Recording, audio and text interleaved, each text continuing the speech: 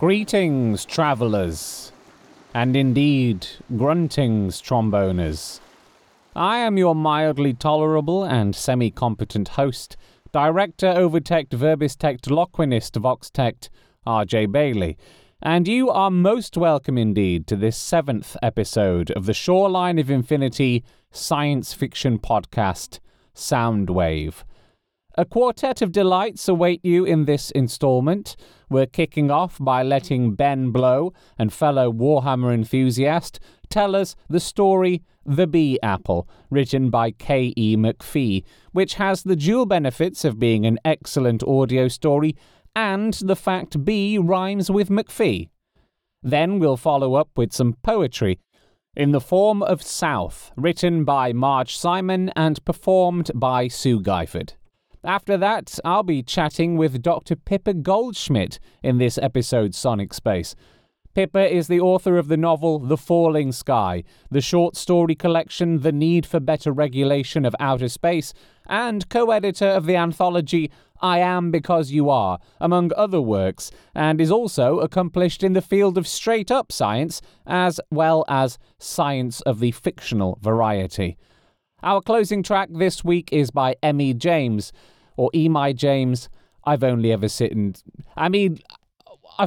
now I say it. It could be Emi Yames. Who am I to say?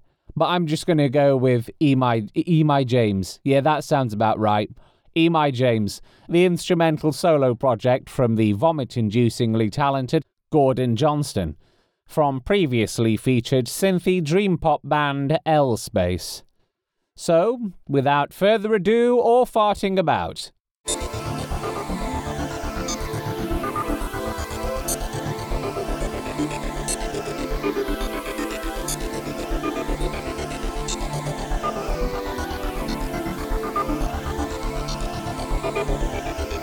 The Apple Bee by K.E. McPhee. Narrated by Ben Blow. There it was again. A muffled buzzing coming from somewhere inside the station. And now that the noise had reached his conscious awareness, the man was unable to ignore it. He eased himself from his cross-legged sitting position. It had been some years since he'd been able to stretch his joints into a full lotus, and perhaps, someday soon, even sitting like this on a hard floor would be too much. He let out a long breath, loosening his shoulders with slow, circular movements, and shaking his legs to restore their circulation. His feet were tingling, just as they used to when he first began a daily meditation practice so many years ago. Full circle, he murmured to himself. And then he went to find the source of the buzzing. As he'd suspected, the noise was coming from a bee. He found it spinning on the floor of the kitchenette area just beneath the open window. His knees let out 2 loud pops as he crouched down to examine the insect. The bee had a badly damaged right wing and was clearly unable to fly. Without rising from his squat, the man reached up for a drinking glass, was standing on the bench top next to the sink, then laid it sideways on the floor. With a deft sweep of his fingers, he propelled the bee into the glass. He stood up again, holding the edge of the bench for balance, and put the glass back where he found it. First, some breakfast. He found it amusing that he still used different words for different meals, breakfast, lunch, and dinner. The food itself varied not at all, a relentless medley of potatoes, maize, barley, and, of course, apples, plus the occasional ancient ration pack for nutritional balance. He sometimes thought wistfully of other plant foods, what he'd give for a last bean or berry. But the variety was limited by practicality. The bees were apple bees, so apart from the apples, only self-pollinating crops would have lasted this long. Apples. He looked out of the window towards the tracts of apple orchards sheltering in the semicircular valley. When he'd started here, the orchard had been small and clinical. Over the years, by collecting pips, nurturing seedlings, and developing fresh soil beds, he'd extended its range tremendously, until he finally ran out of irrigation tubing for the solar distillers. Quite early on, he'd abandoned the neatly organised rows and began planting saplings wherever he fancied, red by green, by yellow, eaters next to cookers. The rambling orchard now produced more apples than he could ever hope to use. Macoons and Macintoshes and Cortlands, Criterions, Galas and Gravensteins. Some of these varieties were rare even when they were first planted. By now they might be the only remaining examples of their kind. Sharp, sweet, white-fleshed, pink-fleshed, smooth-skinned or russet. He knew them all. He knew them by growth habits and by taste. He scraped some of the potatoes he'd cooked 2 days ago into a bowl and then ate them standing up at the bench.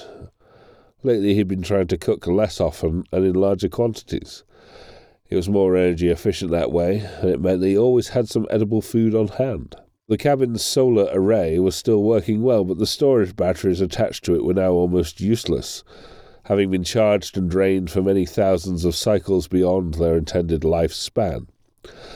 When the sun was shining strongly, he had full power, but at other times he had to use his electrical equipment sparingly, switching one thing off when he wanted to use another.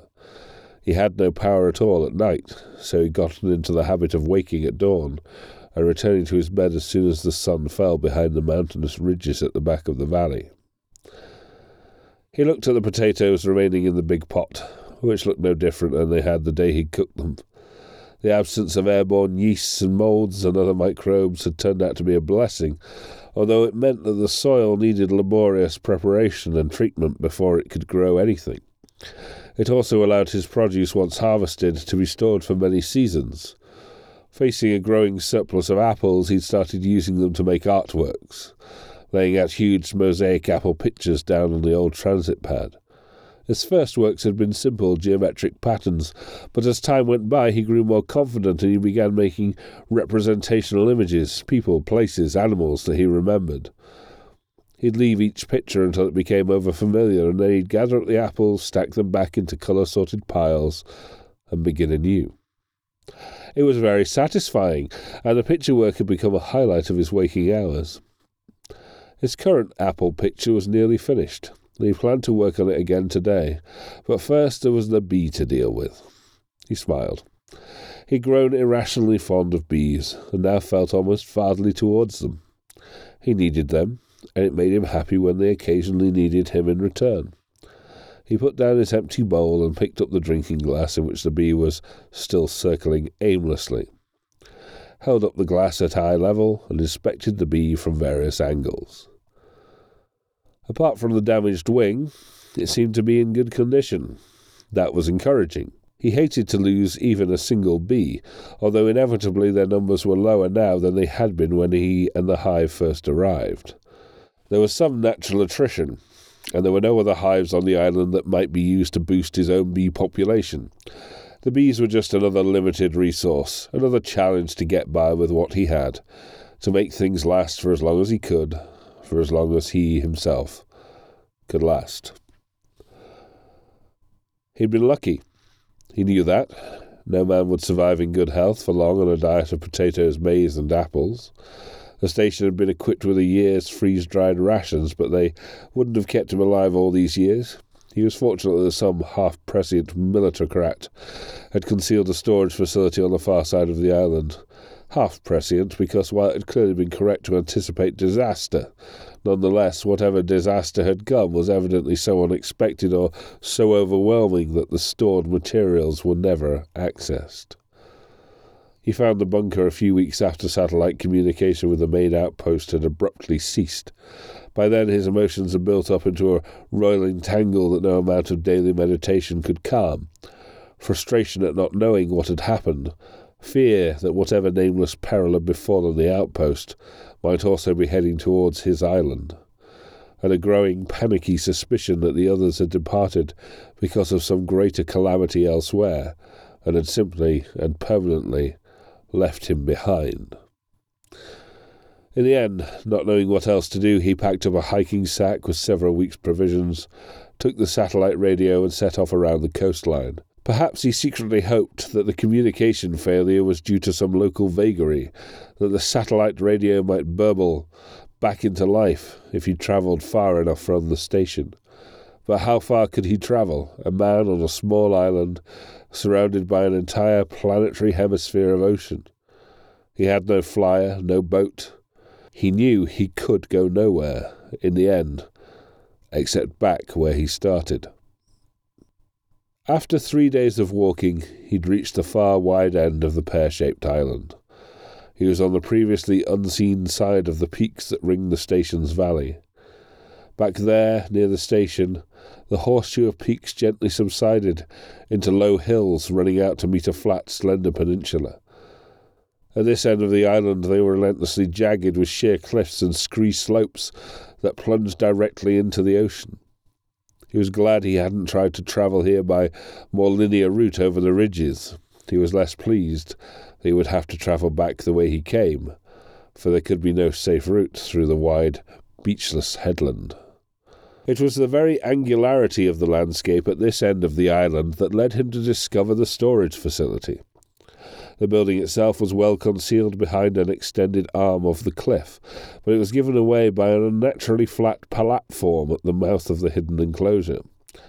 Reaching the top of a jumbled pile of boulders, he spotted the platform at once, lying below him like a beacon.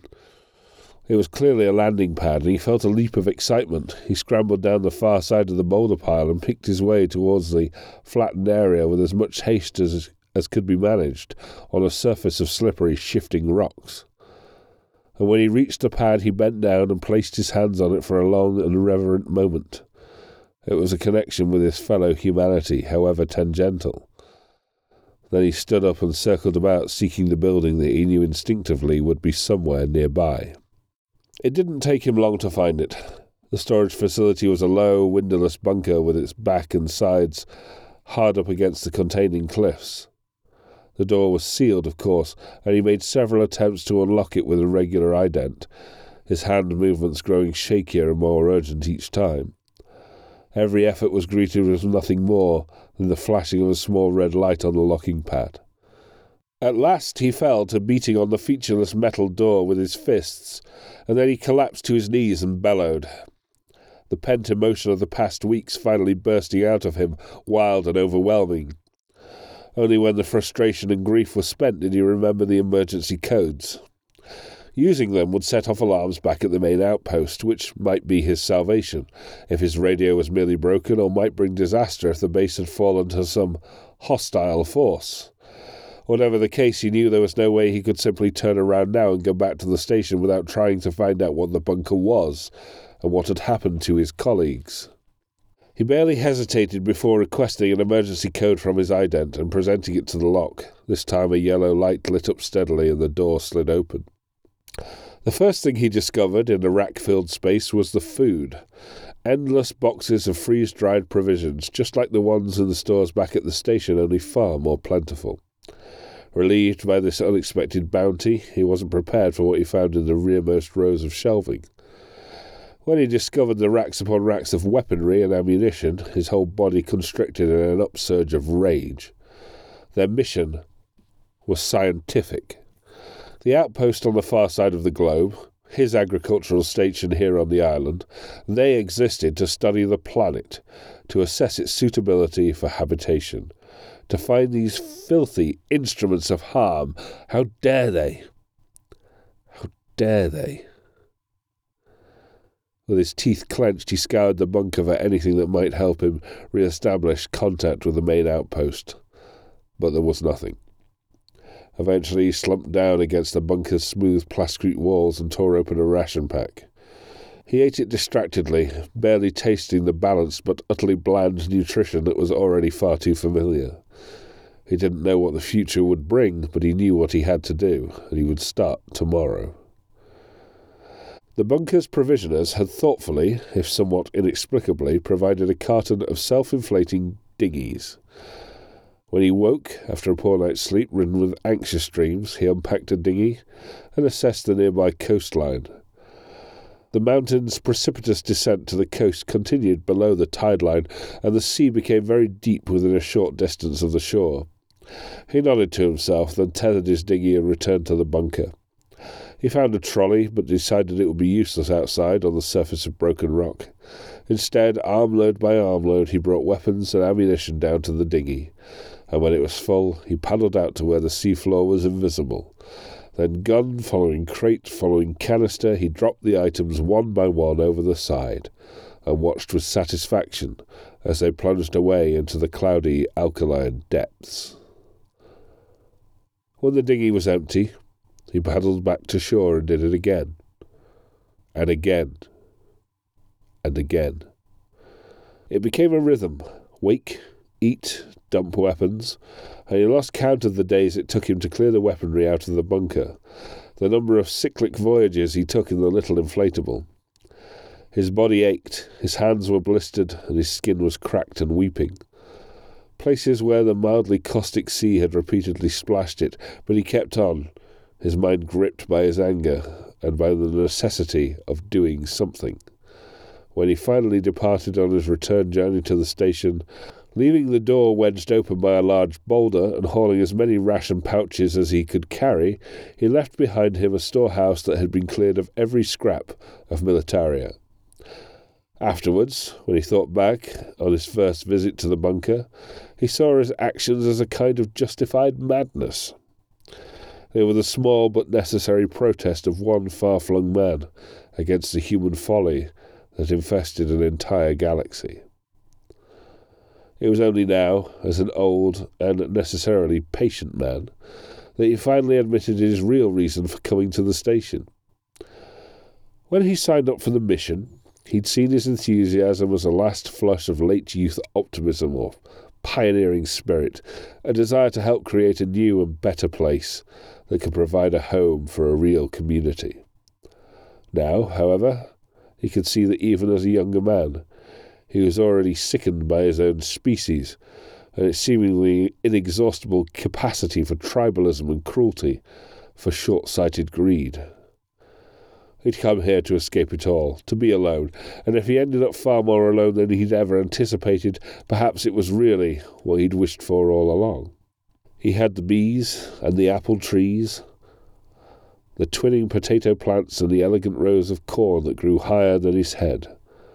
The island provided an exterior peace, and gradually, gently, he developed an inner peace to match it. He was content. His breakfasting done, the man carried the bee glass across his work table, set it down, and switched on the lamps. He charged up a whisker-like stunner, and then tipped the bee onto the work surface and gave it a jolt to keep it still.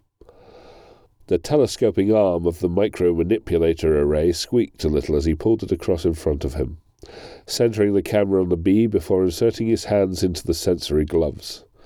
These days he used the maximum inertia setting.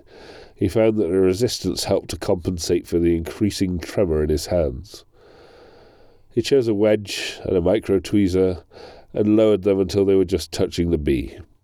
The magnifying screen and the gloves were so familiar to him now, had become such an extension of his own body, that their artifice immediately disappeared from his perception. It felt like he was working on a cat-sized insect with cutlery-sized tools. Deftly, he slipped the wedge into the cleft where the bee's damaged wing met its body, and tilted it back and forth until it reached the correct angle. And then he took the micro-tweezer and grasped the wing near the base. In one smooth movement he tweaked it out of the bee's thorax, then contemplated it with satisfaction. Even when a wing was unsalvageable, it was still gratifying to remove it without damaging it further. He dropped the wing to one side, then tapped out the finger code that opened the work table's sealed compartment. Here were his spare parts, some new, some scavenged from bees that had been damaged beyond repair. Body shells, left and right wings, leg assemblies, pollination snouts, sensor arrays, processing units like crystalline grains of rice. It was ironic, really. His careful recycling meant that there was enough replacement parts here to keep the hive functioning long beyond the time when he'd be here to provide the repair service. With the fine tweezers, he picked out a single wing and drew it back towards the bee. Again, he used the wedge to open up the wing joint, and then he manoeuvred the wing into place. feeling it click home via the glove's sensitive haptics. The bee would be as good as new. He pulled his hand out of the gloves and pushed the manipulator array aside. Having been out of the sunshine for a while, the bee would be low on power. He drew down the charge lamp and switched it on to give the bee a boost before he de-stunned it and returned it to its work, to its life. He'd always thought of these tiny mechanical insects as having lives, however absurd the notion. They seemed no less living and far more responsive to their environment than the inert floating rafts of algae-like microorganisms that were this planet's only indigenous inhabitants. What would it be like to be reincarnated as an apple bee? He imagined it would be both purposeful and peaceful. In the years of his Buddhist practice, he'd struggled with the whole concept of reincarnation, though the idea of karma, seemingly grimly self-evident as humanity's increasing self-belligerence brought it nothing but suffering. Now, in the same way that long-submerged childhood memories had begun floating up into his mind, his adopted spirituality seemed to be giving way to snatches of his parents' religious teachings. A phrase here or there, the image of a garden, a fall from grace. He wondered occasionally if any of his family still lived, if any of his people who had persecuted and been persecuted in turn survived. Did any humans remain at all apart from him? He had no way of knowing. Perhaps history was like an old man's mind, slowly turning back to where it came from, ending where it began. Perhaps it was all just a long, a repetitious madness, starting and ending with a fall. He sat for a long time, looking out the window at the hazy yellow sky while the bee charged up beneath the lamp. He'd long ago given up looking for approaching transports, but he still sometimes caught himself looking for clouds. If this planet had been blessed with any, he knew he would have returned to one of his boyhood pursuits, spending happy hours lying on his back in the orchard, watching them drift across the sky, slowly changing shape from one fantastical form to another. Well, no matter. He could still close his eyes in the warm sunshine and remember them. The bee, too, would enjoy the sunshine in its own micro-mechanical way. He picked up the stunner and gave the bee another tiny zap to de-stun it. Then before the bee could take off, he cupped his hands around it and picked it up, enjoying the tickle as it buzzed within the small space between his palms.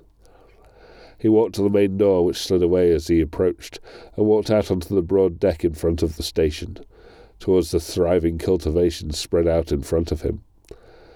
The man paused at the railing and opened his hands, and the apple bee flew away, back toward the pastel blossom trees.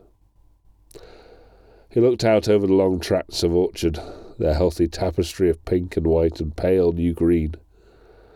If it weren't for us, this place could have been a paradise, he thought. Then he smiled, thinking of the bees he would leave behind, until the last bee failed and the orchard began its inevitable descent into senescence and death. The hive would continue in its sturdy labours, serving the spring blossom, bringing crops of perfect, forever untasted apples to the trees. It could have been a paradise, he thought again. And just for a little while, it will be.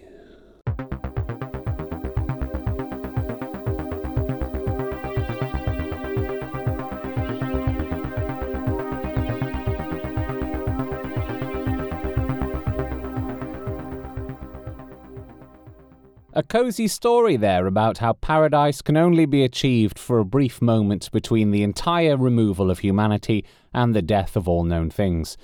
But the question is, which is the better paradise? The paradise in which all weapons have been eliminated, like in this story, or the paradise in which those weapons never existed in the first place? Let me know. Genuinely, I think it's quite an interesting question. Is it a paradise more paradisical if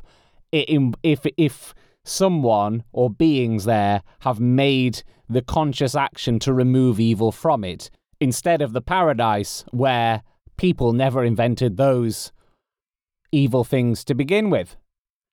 let me know, seriously. On Twitter, @RJ Bailey. I'm very interested in these kinds of questions. Or send an email to rjbailey@shorelineofinfinity.com. Indeed, if you would like to advertise on this very podcast, then that's the address to email about it as well.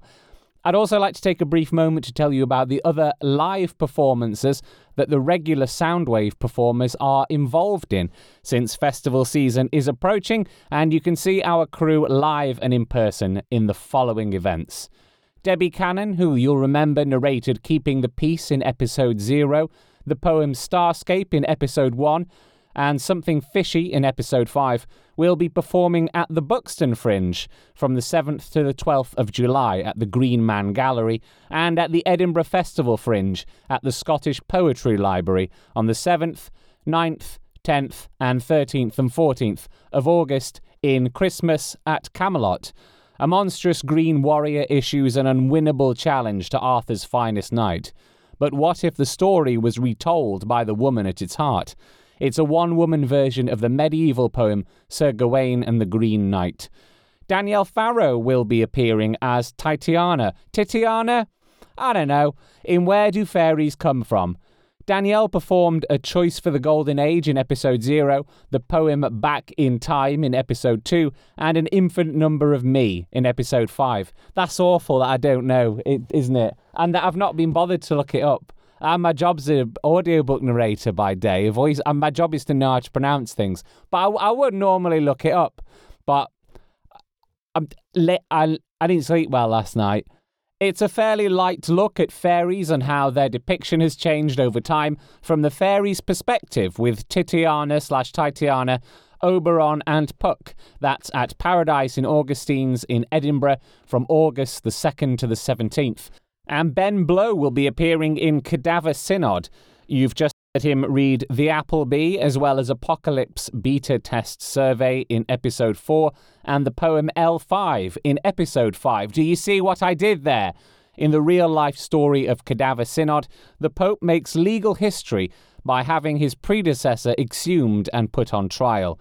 The charges seem petty, but powerful forces are demanding this act of political theatre.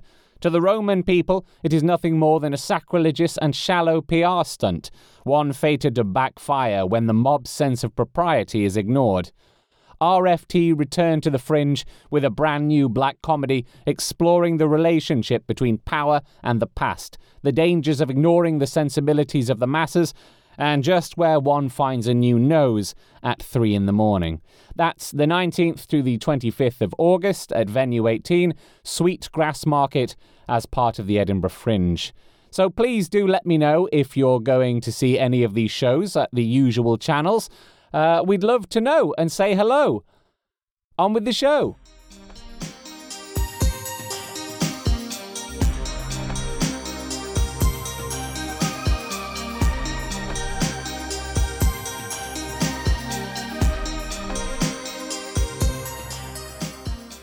South by Marge Simon. Read by Sue Guyford. You promised me no problems when the temperatures dropped. Assured me that we were prepared. Holding hands, we watched the great migration south. With synthetic skins, cryo foods and prefab domes, you said we couldn't lose.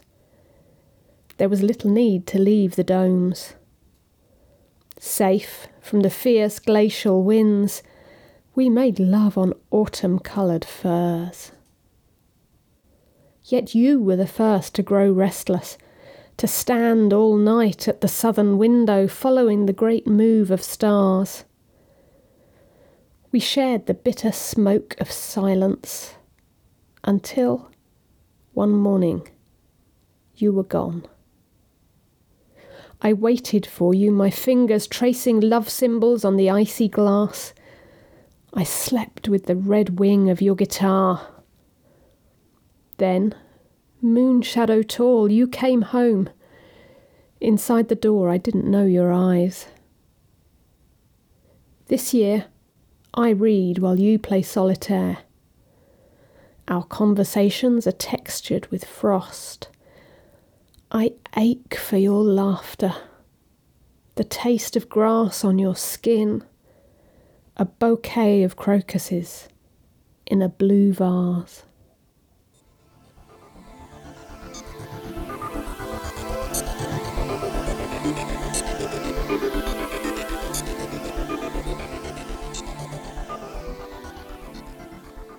If you're enjoying the poems such as that, or the stories, or the interviews, or indeed my Astro Waffle, then we would love to know about it. When you've got a moment, please do head over to iTunes and leave us a review on there. Even if you don't listen to iTunes, you can still leave a review there. It would make us feel very happy, as well as help other people learn about Soundwave, which is a secondary concern. Compared to my own desperate need for validation from others. Another way you can support the podcast is by heading over to our Patreon page and selecting one of the levels, starting with Soundwave Podcast. I have had a couple of people wonder where their benefits for the podcast are, and it turns out they had selected the wrong level and chosen a magazine pledge level. If you want to support the podcast, make sure you click on a Soundwave Podcast level. Next in line, we've got Sonic Space, and this, ladies and gentlemen and beyond, was an absolute pleasure to conduct. I'd say more, but that would make the introduction given in Sonic Space rather redundant, wouldn't it? I will say, if you liked this, then please do consider joining the Soundwave podcast at the Receptor Interalist level, unlocking the longer version of this interview. It was a real highlight of mine, and you'll also be able to get the podcasts a week early.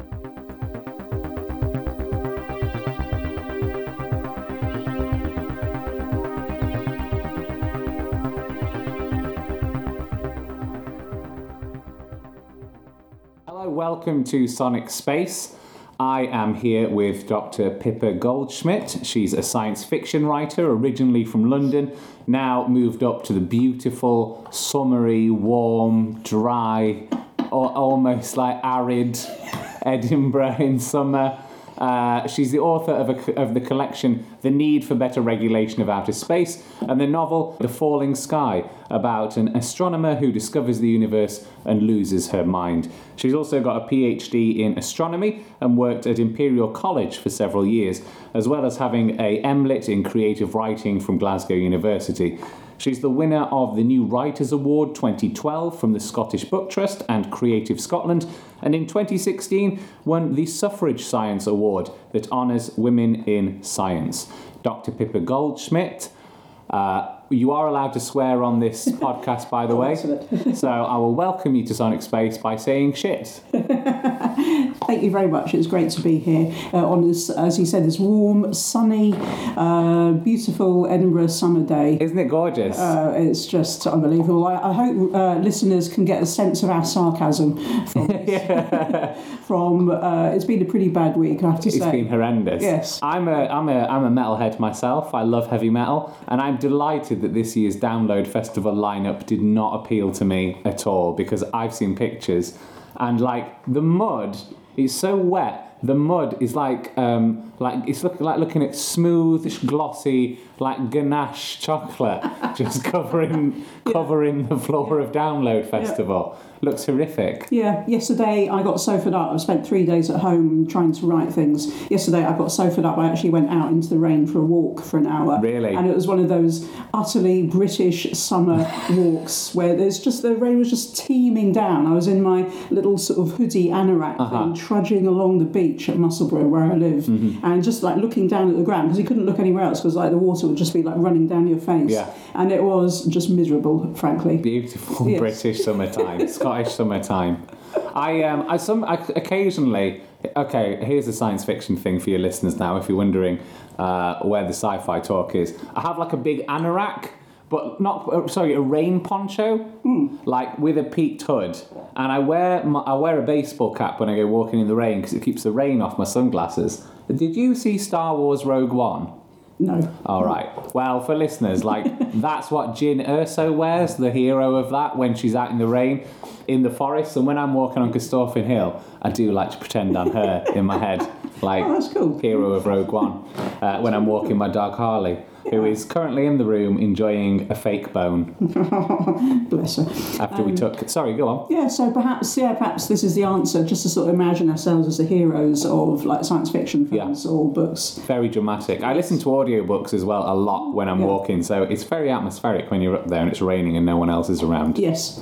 So you started off, it seems, in more sciencey than fictiony. When you were, I assume this kind of started when you were quite young. What came first, the science or the science fiction? It's really hard to answer that because both really came at the same time. But I was a typical product of English education a long time ago, because I'm quite old. So in the 80s, we had to choose at school whether we were going to do science or arts. Right. And there's absolutely no way you could mix the two. And I loved reading and writing. I read all the time at home, everything I could lay my hands on. I grew up in a house full of books. Thank you, parents, for doing that. But I also really loved maths and physics, and I wanted to sort of study literature and maths and physics, and my school just burst out laughing and said, of course you can't do that, you're some kind of idiot. But they did allow me to do maths and physics and German, because German was a scientific language that would be helpful to you in your scientific career. So in that way, at least, I did manage to kind of smuggle a bit of literature and art into my school days when I was doing A-levels. But yeah, I did physics at university, physics and maths and astronomy. But I always really loved reading, and I did a little bit of writing on the side, but never really sort of thought about it very much. It was just like a bit of a hobby. Sure.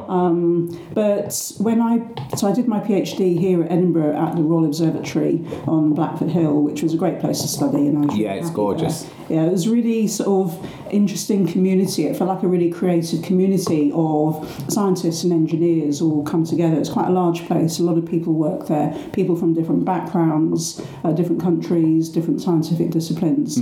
So I really enjoyed that, and I didn't really get that so much at Imperial. There was something kind of lacking when I was a postdoc there in the astronomy group. So I started writing more, and I think I started writing more in my sort of mid-20s to sort of compensate for the fact that I wasn't finding my job so interesting. Right. And I realised that I could use fiction to sort of explore science. Right, okay. And that's when this idea sort of took off in my head. Is it like a way of just talking it out with yourself and writing it down? Kind of. I realised that when I was actually doing the astronomy, there was a lot of stuff that didn't really get talked about, like the emotions, how it feels to go off to a distant observatory in a place like Chile or Australia, how it actually feels to look at this data and not quite understand what you're looking at, which you can never really confess to, because of course you're supposed to know everything. You're a scientist. Yeah. Scientists know everything. But of course there's a huge amount of doubt and uncertainty, and you're getting things wrong all the time and making mistakes. I made mistakes all the time. I wasn't really a very good scientist. So I thought it'd be kind of interesting to explore that in fiction, and it didn't seem to be much fiction around that really did look at the sort of inner lives of scientists. Yeah. And you get biographies, of course, and I do really like reading biographies of famous scientists, but they're always the really famous ones. They're always the brilliant ones who Like who? Yeah, like Einstein, for example. Right. I've got a fantastic biography of Einstein by Walter Isaac, which is brilliant. I really love reading that book.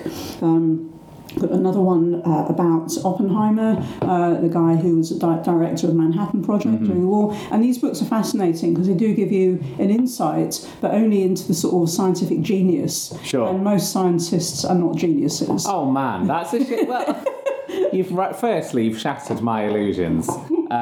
Secondly, Oppenheimer, you would have thought that would have been packed with emotion. Absolutely packed. Yeah. Is it right? Please confirm or bust a myth. Did he really say, "I am become death, the destroyer of worlds"? Yeah, he really did. To be fair, that is packed with emotion. That biography, his story is extraordinary. For anyone who doesn't know it, he was a brilliant theoretical physicist from America who came to Europe to study in the 20s. He fetched up at Cambridge first, where there's this persistent story that he had some kind of breakdown, and he tried to poison his PhD supervisor with a poisoned apple. Wow. Yes, and so they quietly shuffled him off to Göttingen, where he did much better, and then he ended up working in sort of theory of black holes, but he was also, as I said, the director for the Manhattan Project, and then he was accused of being a communist after the war, so he lost his security clearance. So yeah, you're right, his story is just packed with emotion, and I've written actually short stories about that too, but he's still... he is not your typical scientist. Sure. And I really wanted to explore that world of what it felt just to be a sort of lowly postdoc, sort of stuck in the sort of catacombs of Imperial College, sort of like trudging away, you know, sort of on the sort of data mining type experience. So just for context as well, if people don't know the Manhattan Project, essentially it was the atom bomb, wasn't it? That's right. It was the American and Allied project to create an atom bomb, ostensibly to drop on Nazi Germany, actually. But of course, then they decided to use it on Japan. I didn't know it was originally to drop on Nazi Germany. Yes, that's right. That would make for a fascinating alternate history fiction book if the atom bomb was dropped on Germany. Yeah. Secondly, why didn't they drop it on Germany? I think because Germany surrendered. Okay. Because the Allied invasion of Europe was successful, and so by the time the bomb was ready, and of course a lot of the people working on this project were actually refugees from Nazi Germany and from the rest of Europe. So they were very much of the mind that they had to sort of help in the war effort against Germany. And when a decision was made by Harry Truman in summer 1945, after Germany had already surrendered, to use it on Japan, I think it came as a complete shock to most of the scientists working on it. When you said you wrote about the experience of people quietly in the halls moving around, attending to their studies, you conjured a very monk-like existence in my head. I just imagined people, because I've been down to Oxford University, and some of it is like a monastery, especially the squares and the quads and stuff. Is it monk-like? Because I have this image of people in like habits, like going around quietly, like something out of CAD file. It's not exactly monk-like, partly because it's no longer entirely male, although when I was a student and postdoc it was mostly male. Mm-hmm. So the few women around were kind of oddities in a way. Sure. Imperial College is not really a monastery. I mean, it's very modern. The physics department is mostly a very sort of modern 60s type office block in Kensington, where you're surrounded by pubs and cafes and what have you. Sure. So on the surface of it, it's not exactly sort of very monk-like, but in some ways I worked in a tiny little office with a tiny little desk, and it felt like all of us postdocs were sort of not exactly locked away, but all beavering away in our little cell-like offices to analyse our data. And it did have a sort of odd atmosphere to it. At night time the corridors rolled on, and you had this feeling that the place was like simultaneously empty but also full of these like quietly beavering people working on the sort of secrets of the universe. So it was a curious place to work, and I think some of that is what kind of inspired me to write, in a sense. It almost sounds hive-like. Yeah, it was a bit of a hive-like existence. I'm not sure how connected the hive were to each other. Yeah. So you found writing was a way to kind of work out your... What's happened now is Harley is going to say hello, my dog, to Pippa. So we're having a Harley break. Harley, do you want to lie down? Lie down. Good girl. So you say that writing fiction was kind of a way to cope with the job you were doing at the time. Yeah. So, was there a moment when you were writing and you went, actually, I prefer this? Do you prefer it? That's a really good question. So, yeah, the job I was doing at the time, I should probably say a bit more about that. I was a postdoc at Imperial. I was working on images of the sky, data taken from telescopes and satellites to look at really distant galaxies and objects called quasars, which are galaxies with black holes in the centre, supermassive black holes that make the galaxy around them very bright. And I was finding it increasingly, it felt like being a sort of small cog in a large wheel, that you were allocated your task in this huge project, and there wasn't much room for manoeuvre or imagination, and I was always someone who really liked coming up with the idea for an experiment, and then actually carrying out the experiment never seemed like that much fun. And so I got to a state where I had all this data sort of languishing in my office, because I go off and get more data because it seemed like a fun thing to do. And then when it actually came to analysing the data, that was kind of difficult, both difficult and really boring. So I was sort of not really having a very good time at Imperial, and thinking, what should I do next? Is this how I'm going to spend the rest of my life? And I could see how academic life worked. You sort of, if you were successful at the lowest level, it's a bit like being in the game, you were able to sort of jump up to the next level until you sort of made nirvana or being a professor or whatever. And I just thought to myself, I've never really been sure that I wanted to do this for the rest of my life. I just did a PhD because it seemed like a fun thing to do at the time. Yeah. So I did start writing more, and fiction was a good way out. But I was only in my late 20s or so, and I had no idea. I didn't know what I was doing when I was writing. I was just writing, as anyone does when they first start writing. So I knew I had to get a proper job. So I actually joined the civil service as a sort of science policy advisor, and I worked in outer space policy for a bit, which I really liked. And that was interesting because it seems on the surface of it even less imaginative than scientific work, and yet there's something kind of curiously satisfying about the sort of problem-solving aspect of it. And also in the civil service, there's never any pretense. You're a small cog in a large machine. Right, yeah. There's never any pretense that you're going to be someone sort of brilliant who changes the world. So you just have a job and you get on with it. And curiously, that kind of freed me up to do much more writing. And it was when I was in the civil service, working pretty hard on space policy, competition policy, and all sorts of other aspects. But that kind of allows my brain to perhaps think more about how to write fiction. And I spent more time, and I became more serious about writing. And curiously, it was because I think I was more distant from the astronomy and academic job that I was able to look back on it and think about exactly what aspects of it I wanted to explore in my fiction. So that's when it really started taking off. So was it liberating then to become a civil servant, to have that kind of acceptance of I am a cog in a machine? It kind of was, actually, yes. Although I don't know what that says about me. So I find it liberating to join the civil service. But yeah, I mean, I did a lot of different jobs in the civil service. I worked in lots of different policy areas, and some of them I really hated, but some of them I really liked. And in the civil service, you're always working together as a team. It's never isolated individual work. And I kind of like that too. And again, I've drawn upon that in my short stories, what it feels like to work in a policy area that you don't really know anything about. Right, yeah. For example, like outer space. Like, you're sitting in an office somewhere in the middle of London and you're writing policy papers and you're trying to regulate outer space. I mean, does that make any sense, really? So that's good fodder for fiction too. Absolutely. Yeah. So when you just going back to when you first started writing, when did you first start writing? Was there a period where you went, I've got a good idea for a story, actually? And then was it gestating for a while and you sit down?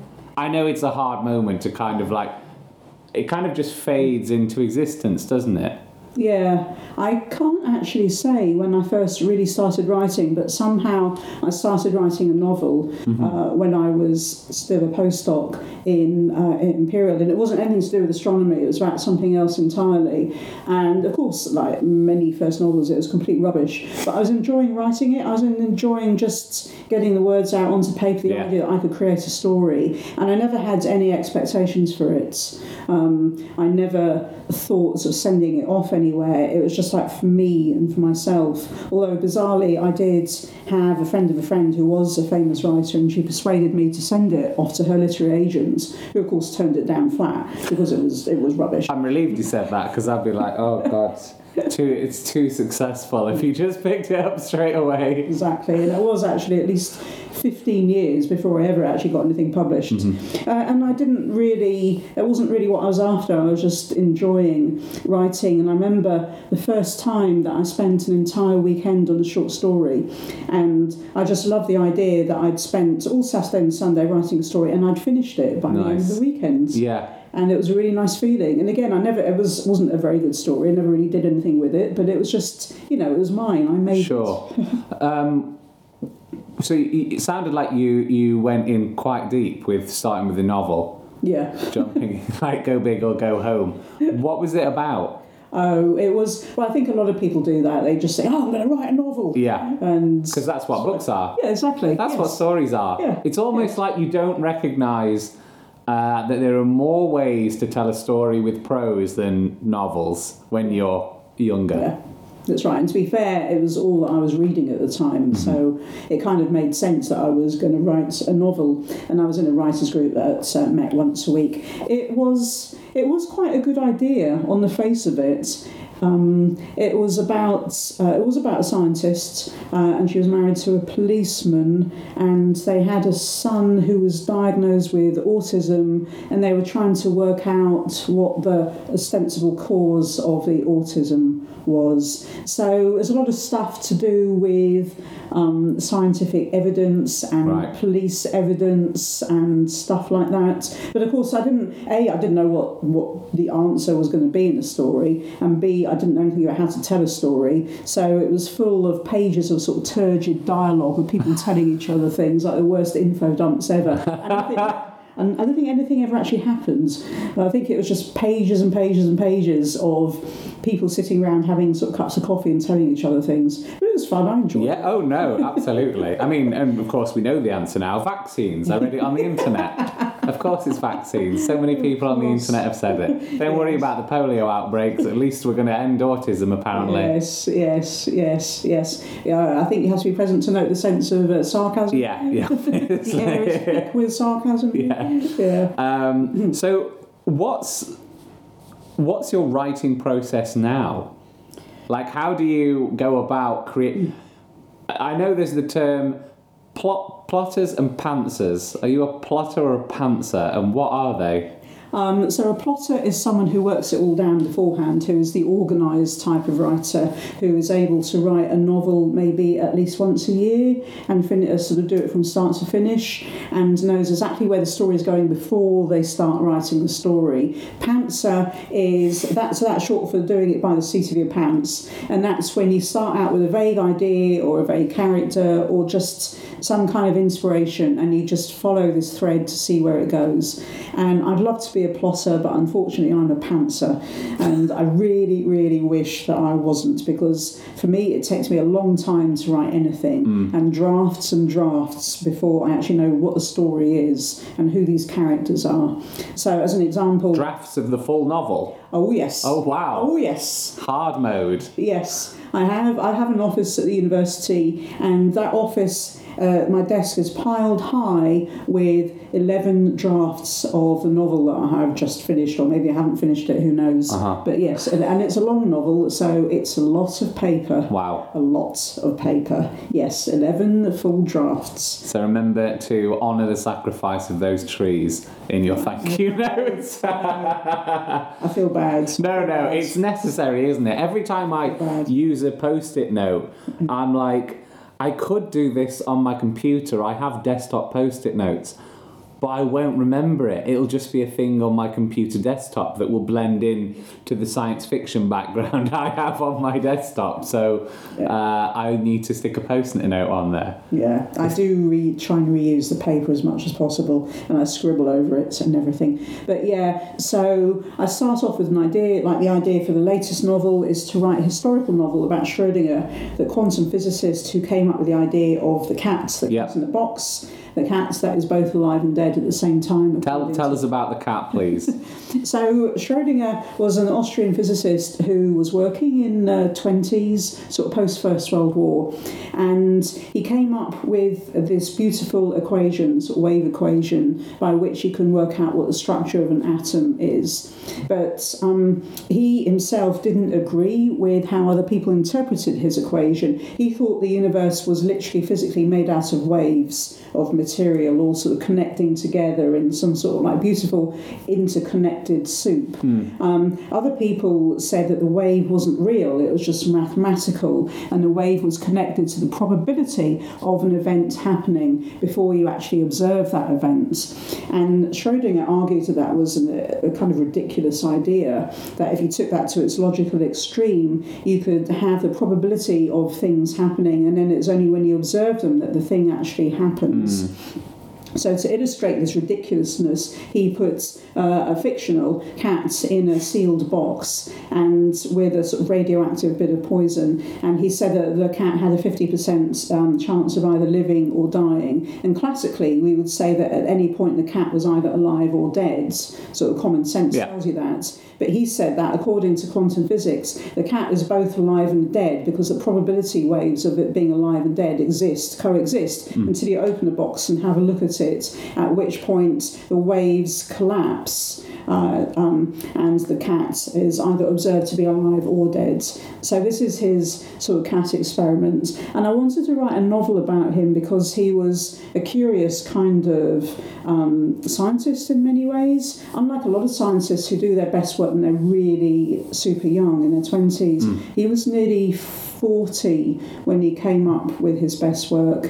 And he'd been ill in a TB sanatorium in Switzerland where he'd spent several months on and off with his wife, and then latterly with a mystery woman who wasn't his wife. So there's always this slightly sort of nudge, wink story about Schrödinger, that he went off to this TB sanatorium with his mystery lady and came up with a bit of physics. And I didn't really like that kind of nudge, wink aspect to it. I thought that was a more interesting story buried in that gap, in that bit of sort of missing history. So I wrote a novel about it.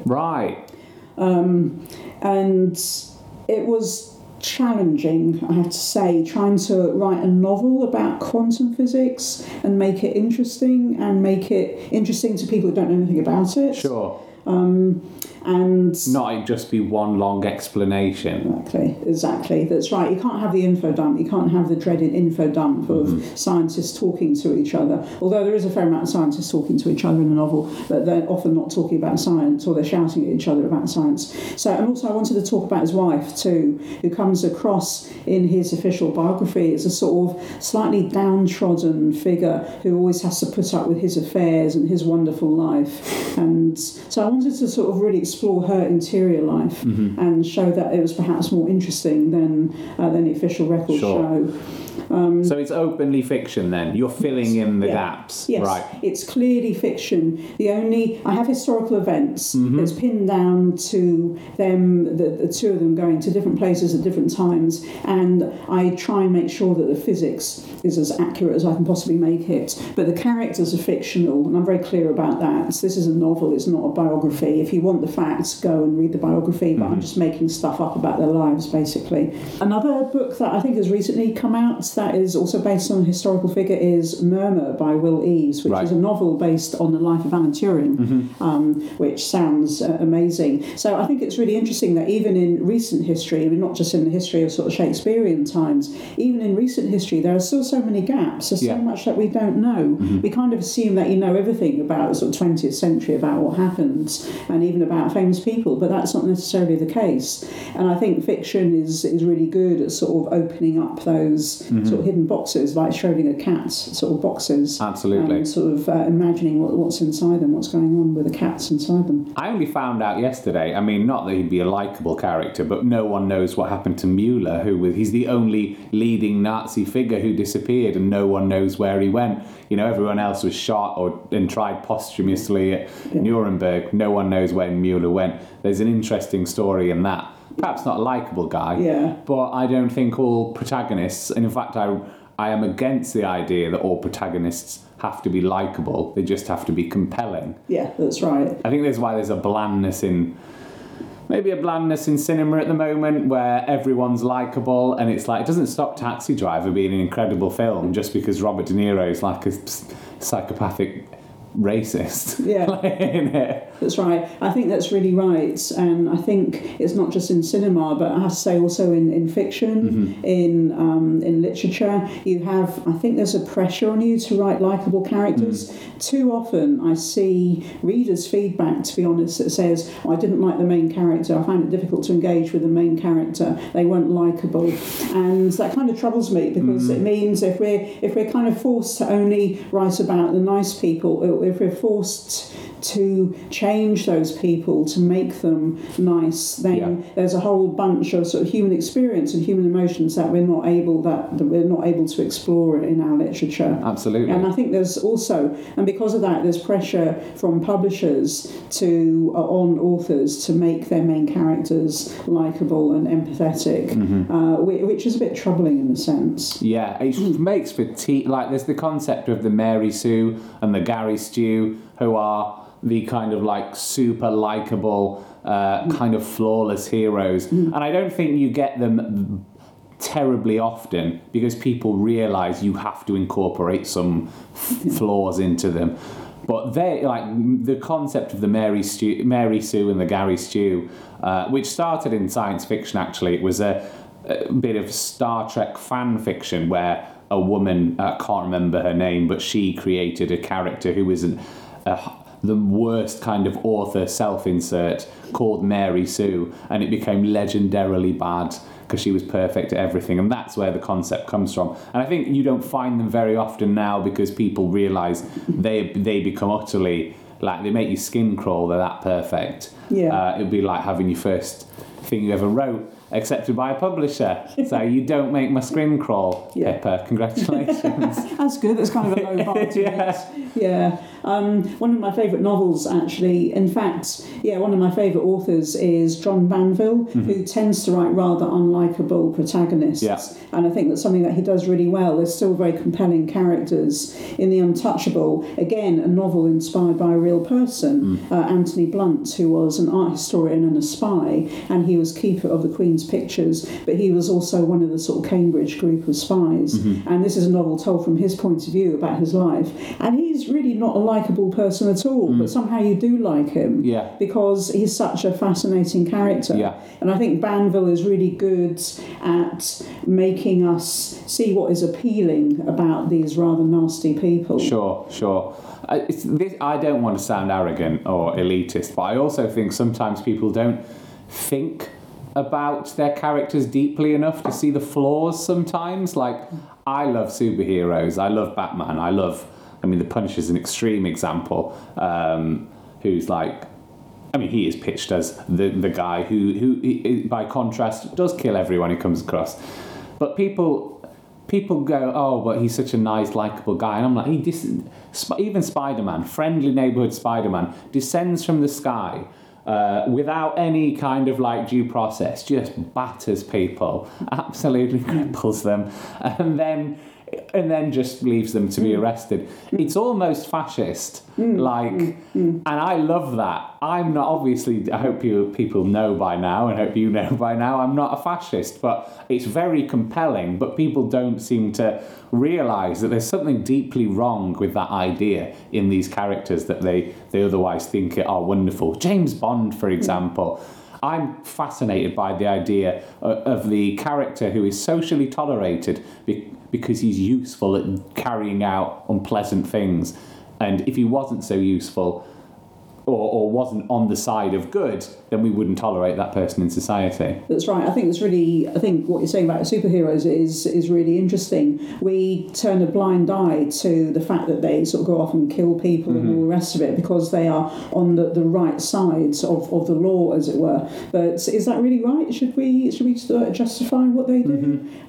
We kind of label them as being the goodies, but how much better are they than the sort of baddies? Exactly. Exactly. Yeah. I love that. Like, I'm sat here in a Batman t-shirt, and Batman has this no killing policy, and I love the darker versions of heroes, and I love how his killing policy is quite arbitrary. Like, he can like cripple people for life. He can occasionally vegetabilize them.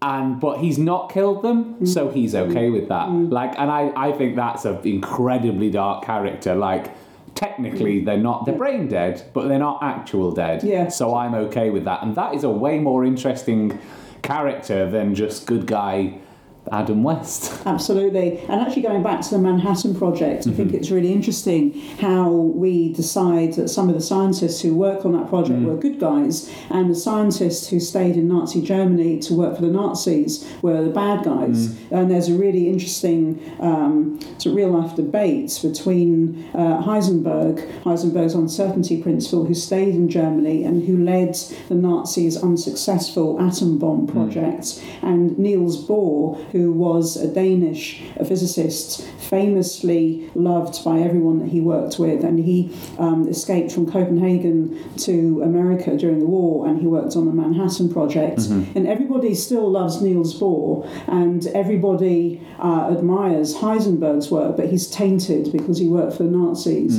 And yet the fictional Heisenberg says to the fictional Niels Bohr in Michael Frayn's play Copenhagen, I never killed anyone, whereas you are responsible indirectly for thousands of people dying through your work on the Manhattan Project. And yet that never really kind of comes into the equation, actually. Yeah, because we like good guys and bad guys, and never the two shall mix or what have you. Yeah, that's right. It's fascinating. Yeah. Is that reflected in your forthcoming book? Yeah, it kind of is, actually. One of the things so I think it must have been like the 7th or 8th or 9th draft, I can't remember, of the novel. A friend of mine who read it for me very kindly pointed out that I could do more work integrating the physics with the politics of the time, so the rise of fascism in the 30s and the 40s, and the fact that Schrödinger was very much sort of an anti-Nazi, but he was also really apolitical. He didn't want to get involved, but he did have to escape a couple times from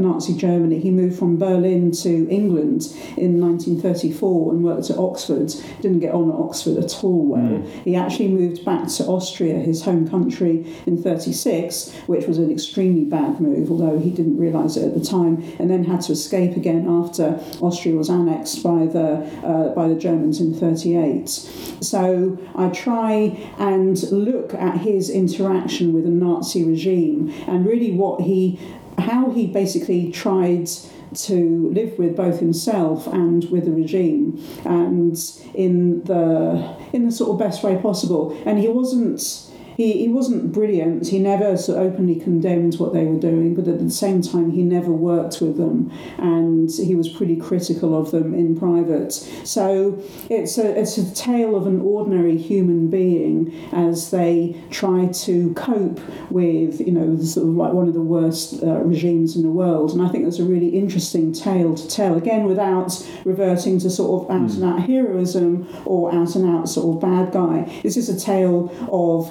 how most of us would have behaved in that sort of circumstance. So I try and sort of plot his progress. He famously wrote a confession to Hitler when he was living in Austria in 1938, and the Nazis annexed Austria. So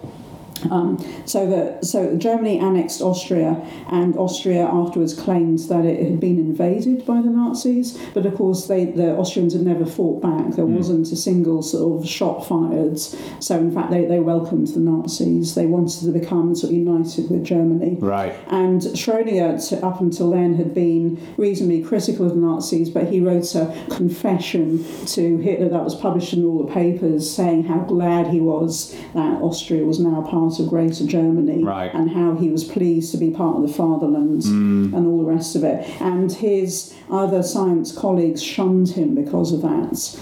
But as he pointed out, he was there at the time. He had to somehow keep living. He didn't want to go off to a concentration camp, so what was he supposed to do? Yeah. So without sort of apologising for him, I'm just trying to investigate his sort of thought processes and what it's actually like to sort of be faced with that type of situation. Yeah. So you've been, several drafts through this book. You said if it's finished, when do you know? Do you think you're close to finishing it? I'd like to think so because, I'm not sure that the trees, the paper can take much more.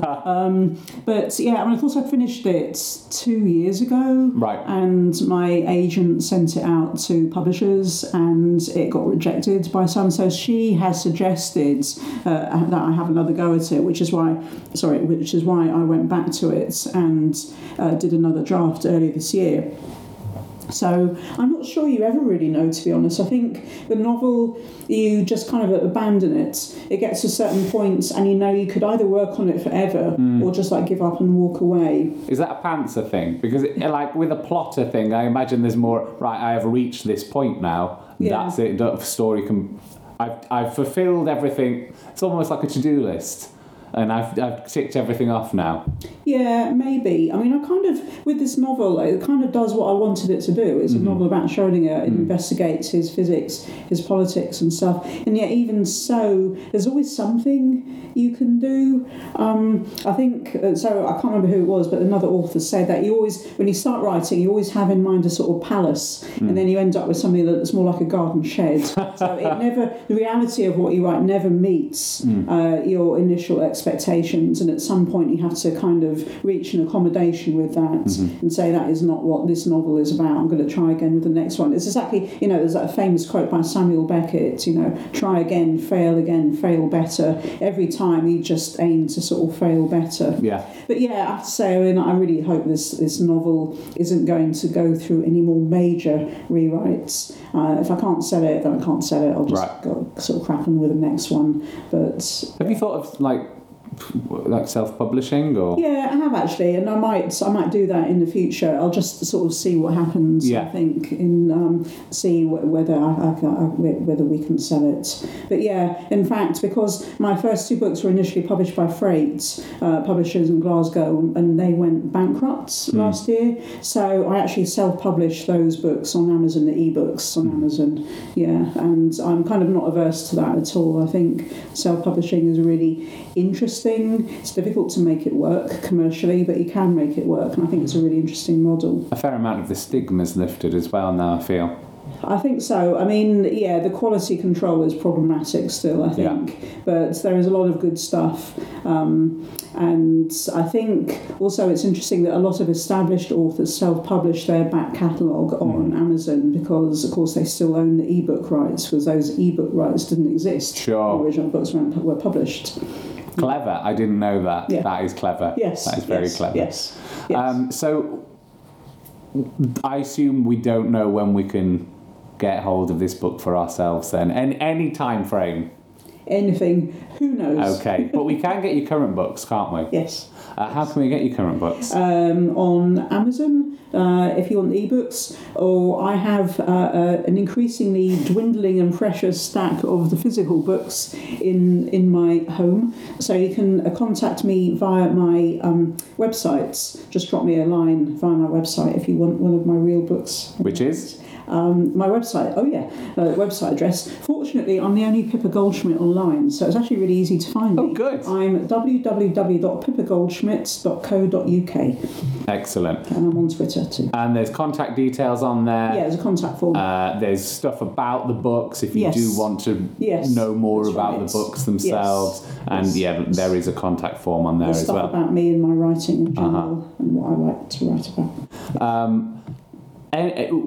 Anything that you're looking forward to coming out or that you've read recently you can recommend for people? I have a terrible memory for stuff, but the book I'm reading right now I'm hugely enjoying, and that is Circe by Madeline Miller. So this is already a bestseller, so it's not like you're not going to know about it, but I've just picked it up and it's engrossing. It's like fantasy in a sense. It's the tale of an ancient Greek myth that's been told from the woman's point of view. Cool. Circe was the first witch, and she lived by herself. She was exiled to an island by Zeus, and there she met Odysseus on the way back from the Trojan War, and she turned his men into pigs, into swine. And it's her story. It's her story of how she becomes a witch and how she lives on the island. And I'm absolutely engrossed by it. The writing is fantastic. It's beautiful. It's like a fantastical tale in the sense of a witch living by herself in ancient Greek times. And I'm just like, it's one of those really immersive novels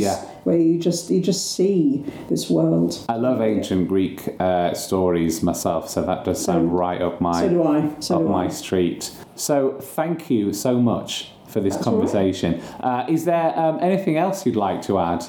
I can't think of anything really, apart from the fact that this is around the time of the 50th anniversary of the Apollo 11 landings on the moon, which I think is really exciting. And there's going to be a lot of discussion about that. There already is a lot of discussion about that, what it means to have gone to the moon, why we haven't gone there for nearly 50 years now, since 1972, who will get to the moon. And this is another thing that I'm really interested in exploring in fiction, is about who gets to go into outer space. Who controls that, and why, and how, and what are our sort of collective expectations for outer space? So I'll finish there. No, that's a great thing to be mindful of at this time. If you're listening in the UK, it's a very divisive time. I mean, if you're listening in America, it's a divisive time. And what I love about going to the moon is when we say we mean humanity, not just the English or the Scottish or the British or the Americans. That's right. And I think it's really interesting to go back and read the tales of the Americans and the Soviets, the astronauts and the cosmonauts, and the respect that they had for each other, even when their countries are sort of like ideologically sort of pitted against each other. When these guys met, although they sort of disagreed, they still had so much respect for what they'd achieved. Yeah. They were the ones taking the risks. Them and the dogs and the monkeys. Yeah. Heartbreak. Don't read about Laika if you like dogs. Oh, God, no. So on that depressing note, thank you so much. Thank you, Rob. It's been great. Thank you.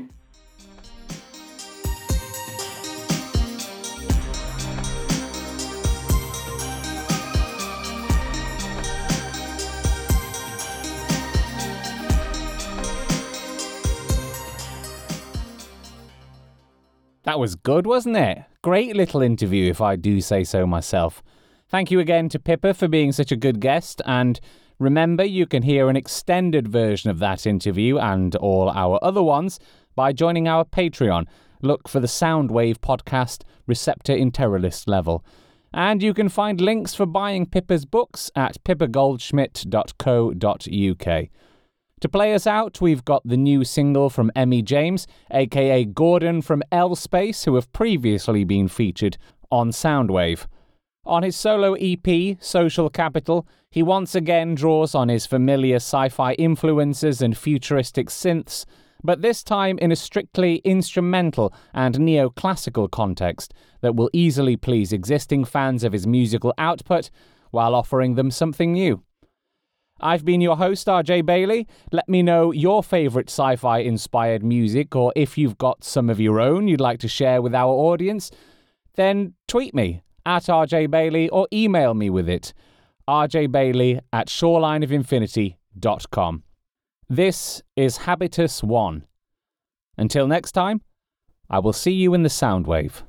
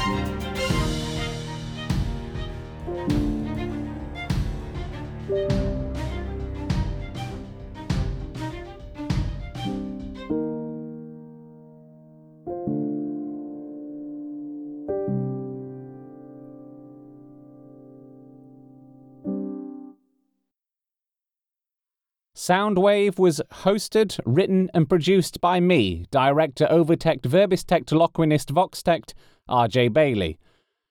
Produced by Overtect Noel Chidwick. Music by TuneTect Alex Storer. Stories were created by Verbis Curate Voxtects, Debbie Cannon and Jonathan Whiteside. And poetry was curated by Verbis Curate Russell Jones. The Applebee was written by K.E. McPhee and narrated by Voxtect Ben Blow. South was written by Marge Simon, not Marge Simpson, as I've had to cut out many times during this podcast. Narrated by Voxtect Sue Guyford. Sonic Space was produced and presented by myself, RJ Bailey, and was guested by Dr. Pippa Goldschmidt, whose writing can be found via her website, pippagoldschmidt.co.uk. The song Habitus 1 was by Emmy James from the EP Social Capital. And the artwork for the episode is by Mark Toner. Shoreline of Infinity's website is shorelineofinfinity.com, and our Patreon is patreon.com/Shoreline of Infinity. Follow us on Twitter at Shoreline of Infinity, or me personally at RJ Bailey, and our Facebook page, facebook.com/Shoreline of Infinity. 66.6% of the psychic energy generated by this will be donated to the survivors of the 236th Greygast Cyclin Intersector War Fund.